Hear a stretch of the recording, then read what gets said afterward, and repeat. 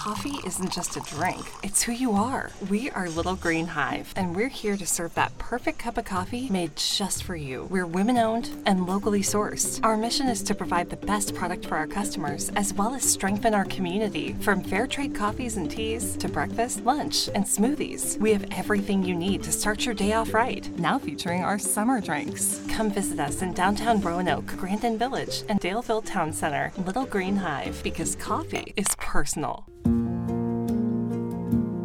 Hey, it's Leanna.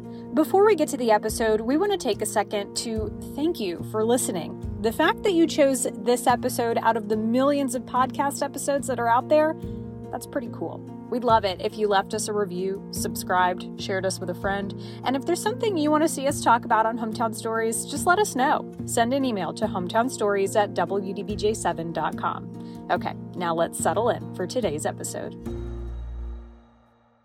For the Wilkinson sisters, being a Wilkinson meant becoming a well-raised soldier. And I remember him sitting down having a talk to us saying, y'all got to be very brave because I want to have something I want you guys to do. Their childhood began during the Civil Rights era in the midst of massive resistance. If the Wilkinson sisters were soldiers for the cause, their father, the Reverend R.R. Wilkinson, was the general. Reverend Wilkinson not only risked his own safety and security, but he risked that of his family. And he risked that of Hill Street Baptist Church. There were churches bombed in the South for doing a lot less work. It was as president of Roanoke's NAACP that the Reverend worked in a secret biracial committee strategizing integration of Roanoke schools, lunch counters, and theaters. And so there really was, I think, a more holistic approach to integrating Roanoke that happened in a nonviolent, quiet way, if you will. Decades later, the Wilkinsons returned to Roanoke to see his legacy remembered.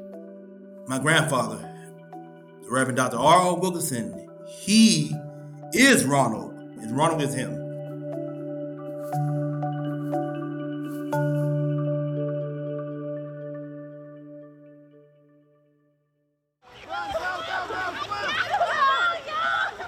It's the start of summer in Roanoke City, and a typically busy, bustling public pool is quiet. No swim lessons, no birthday parties, just an empty field. That's because when city crews began renovation on the Washington Park pool in 2022, they dug into remnants of a city landfill. And now the community has to decide where the new pool will go. We can't put a pool back where the pool was to begin with. To better understand the issue ahead of the community, we have to take a look back. Because the pool floats up to the surface memories of promises, picket lines, and progressive civil rights leaders. To understand that past, you've got to get to know the people. People like Cassandra Leidy's father, the Reverend Dr. R.R. Wilkinson. Everything that's going to happen from this point on, he deserves it. Oh, we are now recording. Recently, I connected with Cassandra, her two sisters, Nadine Johnson and Danita Wilkinson, and her nephew, Nathaniel Benjamin. I'd recently come across a website dedicated to Reverend Wilkinson, created by his grandson, Nathaniel. And I wanted to let the new generation that's coming up know more about what my grandfather did. And so during the process of just looking through all the other articles, I discovered that I haven't really known everything. What he discovered were articles, pictures, newsreels, and memories of a man who did more in a lifetime than most. It's like I am finally getting those answers that I wanted to ask him. And it's like it became deeper. It became very, very much more important than I ever realized. Reverend Wilkinson died in 1993. But to understand his story, we'll start at the beginning, in Amelia County, Virginia, in 1923.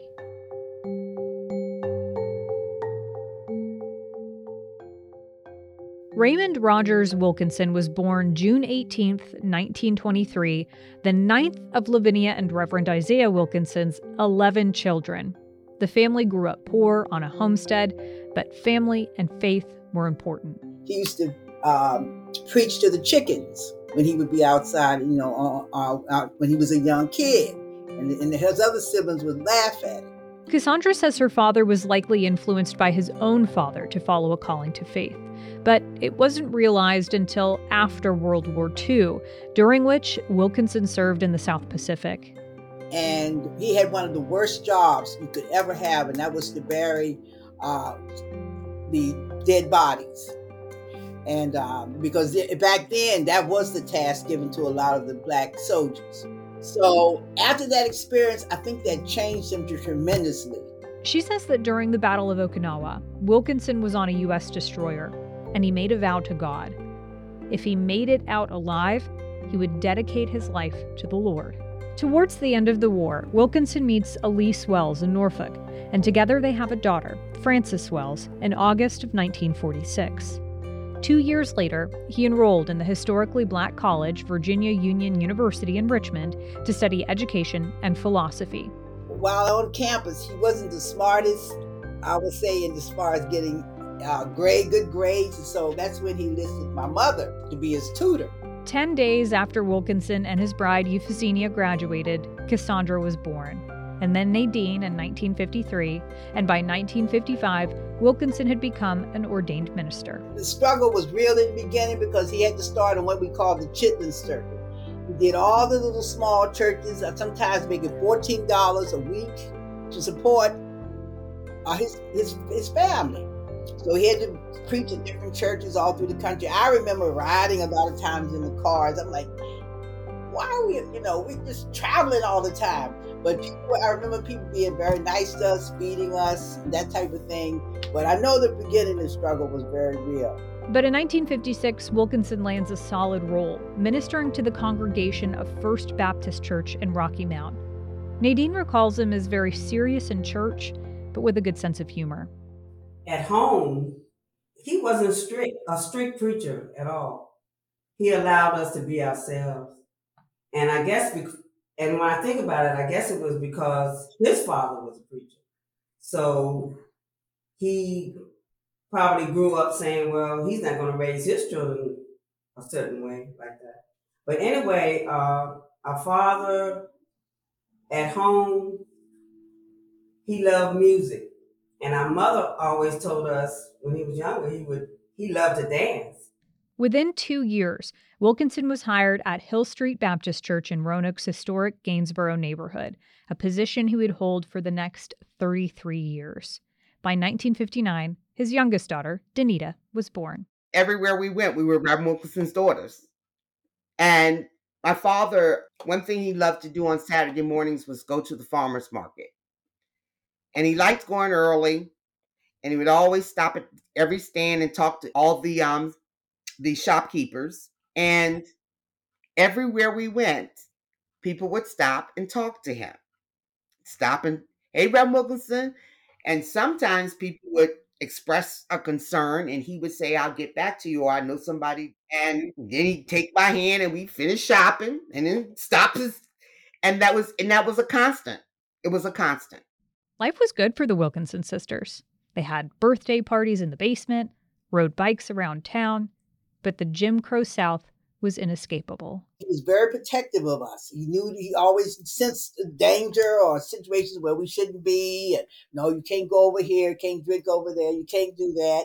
I never felt afraid when I was with my father. By 1959, Wilkinson becomes the president of Roanoke's NAACP. From then on, he became and remained a very busy man.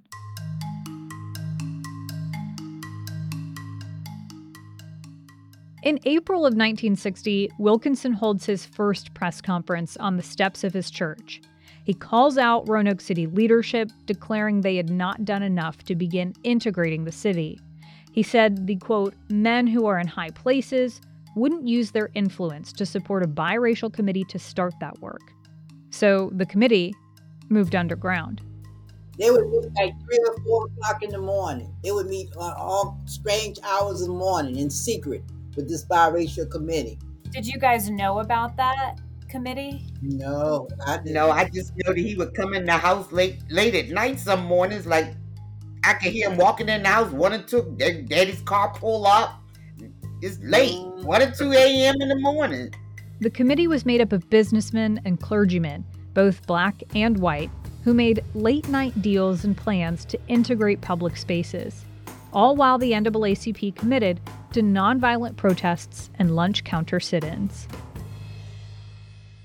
I don't know if Sandra or Anita, Mama remembers, but one of the meetings were at the dentist, right?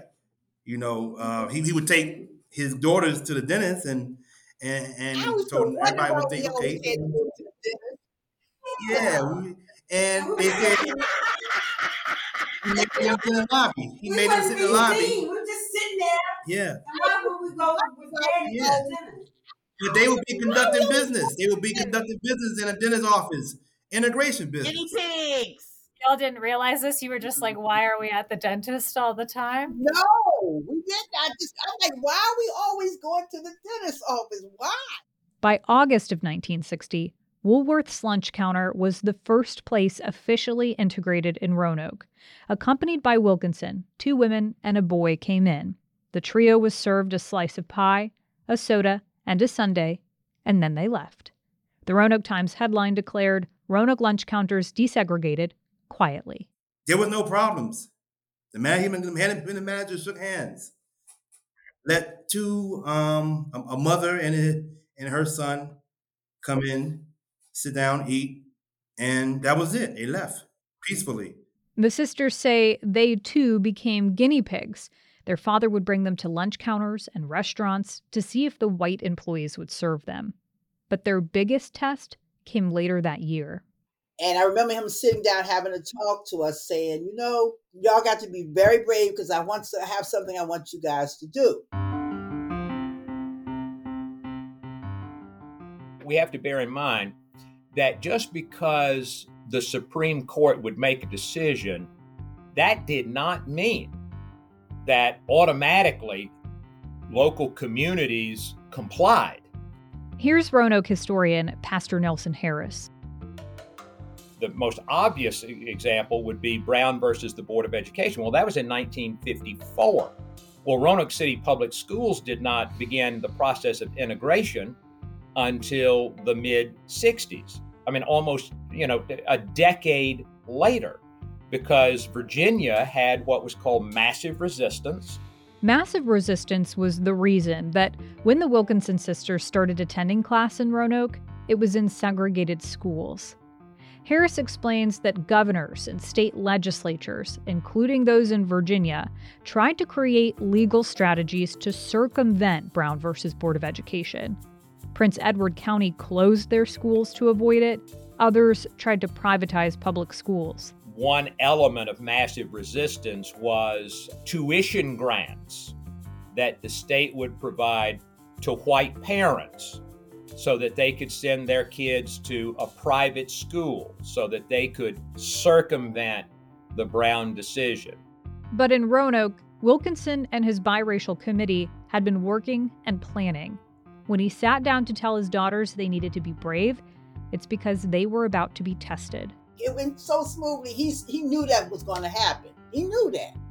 But we didn't. I was like, oh my goodness, we're going to school. But we knew we had to be proud. We had to be strong. That's what he wanted us to be. And if you could see from the photos, that's the way we approached it. Nadine and I approached it. There was no incidents like it was all over the country because of the way my father had set up everything. The principal even escorted us into the class, into the school, because my father had probably already set that in motion. The first day for us went well. Of course we got the looks when we were in there. I remember all of that. It was like, they all looked at me like, But my overall experience was good. It was just that I didn't want to leave my friends, but I made new friends. The Roanoke Times snapped a photo of Cassandra and Nadine walking into the formerly all-white Melrose Elementary School with their mother. The girls were 2 of 9 children who integrated Roanoke City schools that year.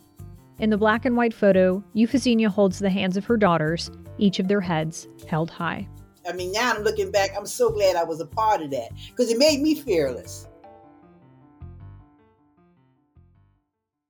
1960 was a busy year, but there was still more for the Reverend to do. In August 1961, he sent telegrams to the 7 black players of the Baltimore Colts and the 12 black Pittsburgh Steelers to boycott an exhibition game planned for Victory Stadium in Roanoke. Wilkinson asked them to refuse to play in a segregated stadium. The players agreed, and the NAACP sued the city over the segregated seating. Days before the game, Wilkinson was among the city and NFL leaders in closed-door meetings. That game did go on as planned, but Wilkinson and other black fans sat in the whites-only sections of the stadium without incident. What followed were years of work integrating fire stations, theaters, and the hospital.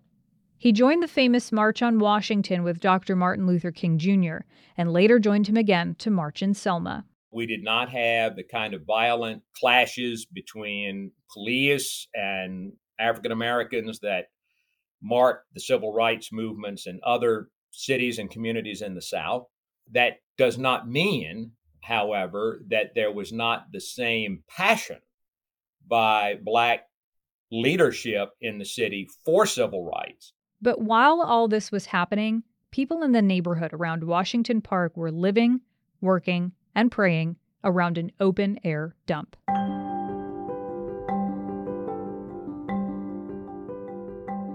Where the park is now was once an abandoned quarry. Early in the 1900s, people would dump their household trash into the quarry. But over time, the city began to do the same. Beginning in the mid-40s, the neighbors in and around Washington Park began to complain about stench, vermin, and occasional fires would happen at that dump.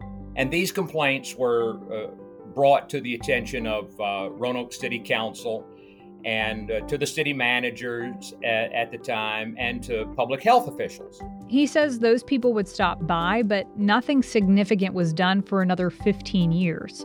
And by that time, the dump was filling up. There were articles on occasion in the local newspaper during the 40s and the early 50s where even the faculty and the principal at what's now the old Addison High School, were complaining about the smell wafting in through the open windows of classrooms.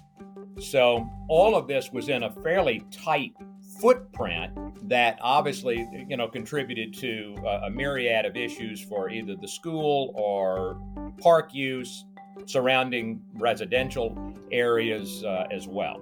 In March of 1963, the Biracial Committee met and requested City Council close the dump by June 1st. There was division among city leaders, though, and the city manager tried to push the closing to the following year. Some leaders rebuked the idea of the matter as being one of racial divide, but the Reverend stood firm. He would be on TV a lot, on the news, and it was always a big deal.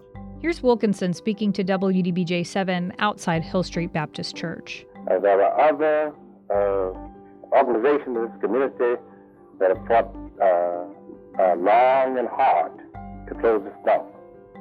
And this is a united effort with ministers, PTA associations, NAACP, and what have you. And not only that, a lot of white people have joined in our effort. We have had close meetings in private homes to put forth a unified effort to get rid of this ugly dump.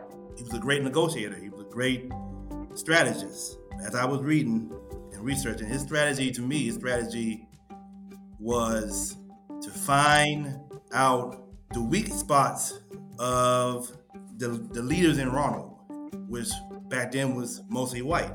The biggest weak link was that set the city apart from the ones in the Deep South was that Roanoke did not like and was afraid of demonstrations. As he famously said, he told City Council that if you do not get that dump out of there on June the 1st, then I will gather all mothers, all the young mothers and their babies.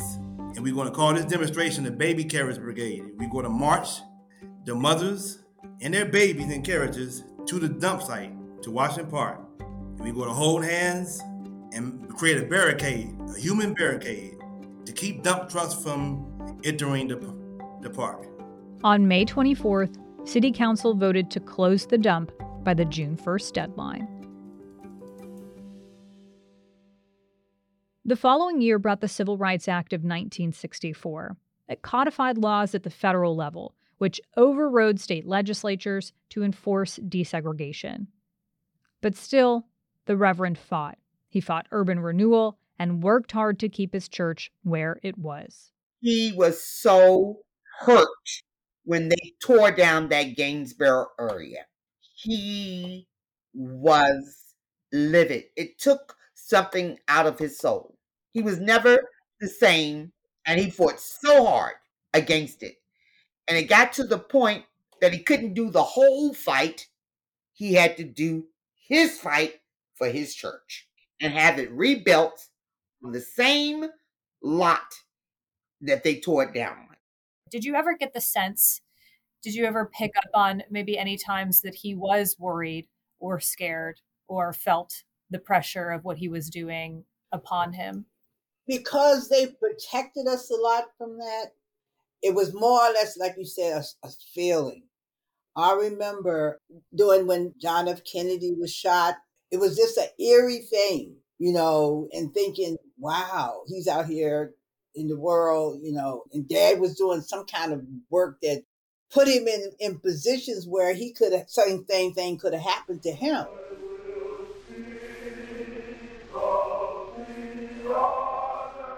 WDBJ-7 was at Hill Street Baptist Church, where the Reverend led a memorial service for President Kennedy.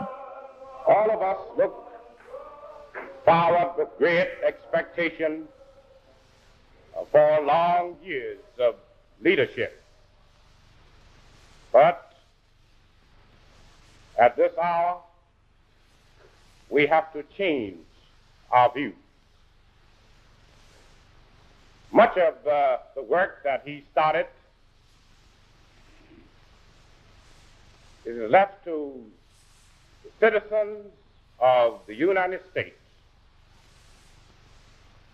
lovers of peace, to carry on. We style him as a courageous president, man of courage. And when I say a man of courage, I think about that state of mind or spirit which enables one to face danger with boldness and determination. The work was constant for the Reverend, but he never let up, even when someone shot into his home. And all the while, his daughters were watching.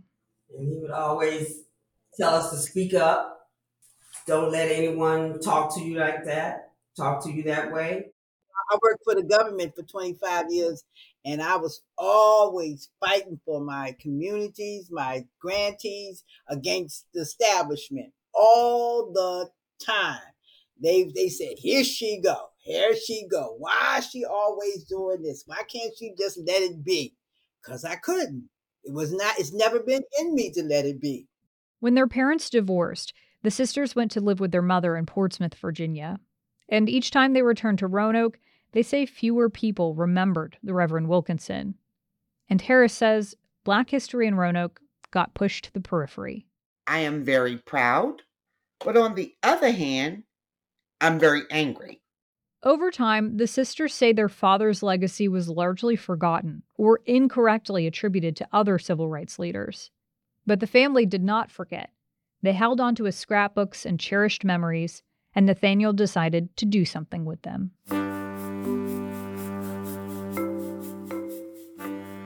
He created a website dedicated to his grandfather's legacy and a foundation to preserve it for current and future generations. To inform them that there would not be progress, the freedoms that they enjoy now, none of those would not exist today without my grandfathers fighting for equal rights in that city.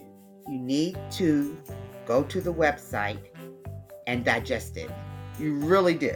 And if not, it's okay, because we will make sure that the foundation helps Roanoke remember its civil rights history. We will do that. Right. And you know me, I'll go down there. No, I know. In March, Darnell Woods, a member of Hill Street Baptist Church, proposed the city name a street after Reverend Wilkinson. The city agreed. Absolutely. I'm blessed and highly favored. All right. In June, the Wilkinsons returned to Roanoke to see it happen. And I am so happy to be in this place, Roanoke, Virginia. My name is Francis Williams, and y'all have put tears in my eyes 2 days straight because of my father. Good afternoon, everyone. My name is Danita. I am the youngest member of the Wilkinson daughters. I am the baby. At the edge of Washington Park, the Wilkinsons and extended family joined members of city council, community leaders, and churches from around the city. Nathaniel took to the podium, and using the booming voice his grandfather was known for, he established the reason for the occasion. Today, we honor such a leader who fearlessly stood against the shackles of injustice during a turbulent time in Roanoke's civil rights movement. While the sun beat down this hot June afternoon, Minister Chuck Rhodes recalled how Reverend Wilkinson baptized him as a young boy. He reminded those gathered about the gravity of Wilkinson's work in his era. Reverend Wilkinson not only risked his own safety and security, but he risked that of his family. And he risked that of Hill Street Baptist Church. There were churches bombed in the South for doing a lot less work.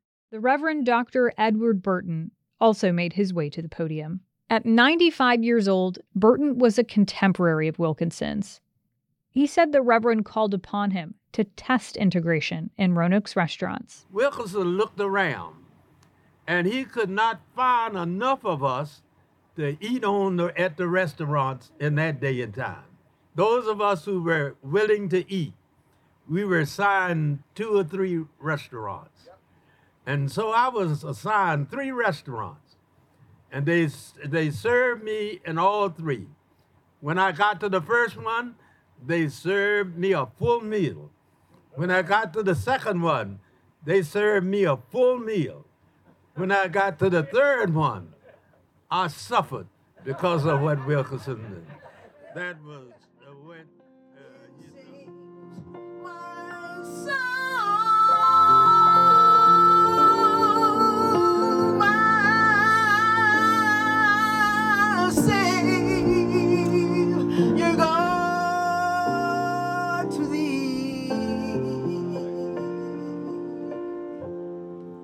Before the new street sign was revealed, Cassandra sang her father's favorite hymn while her sisters dabbed their eyes.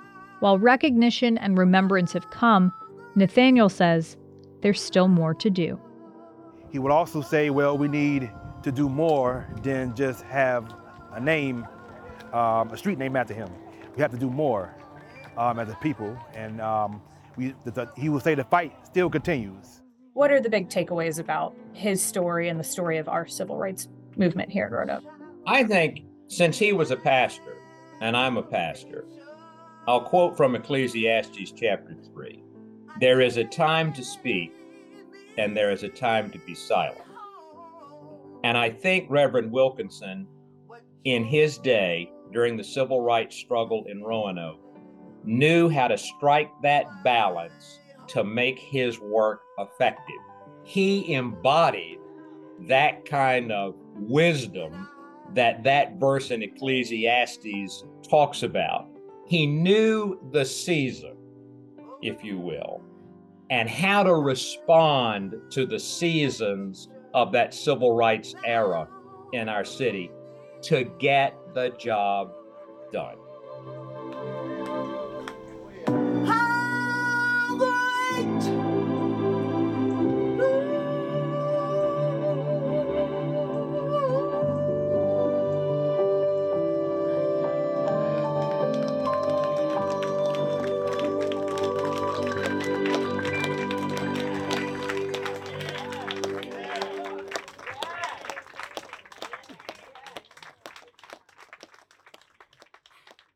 In 2002, Roanoke's NAACP honored Wilkinson by naming its annual Citizen of the Year Award the Reverend R.R. Wilkinson Memorial Award for Social Justice.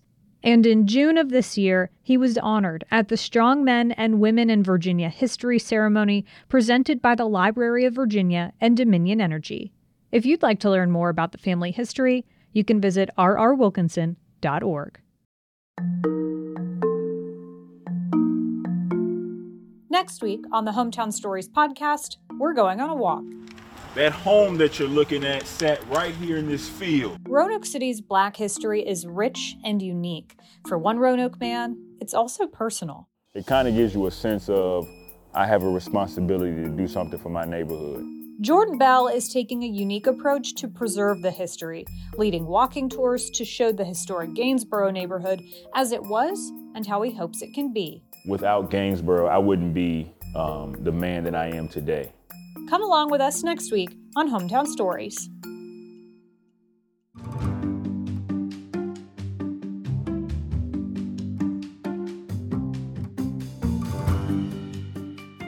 Hometown Stories is a production of WDBJ7 in Roanoke, Virginia.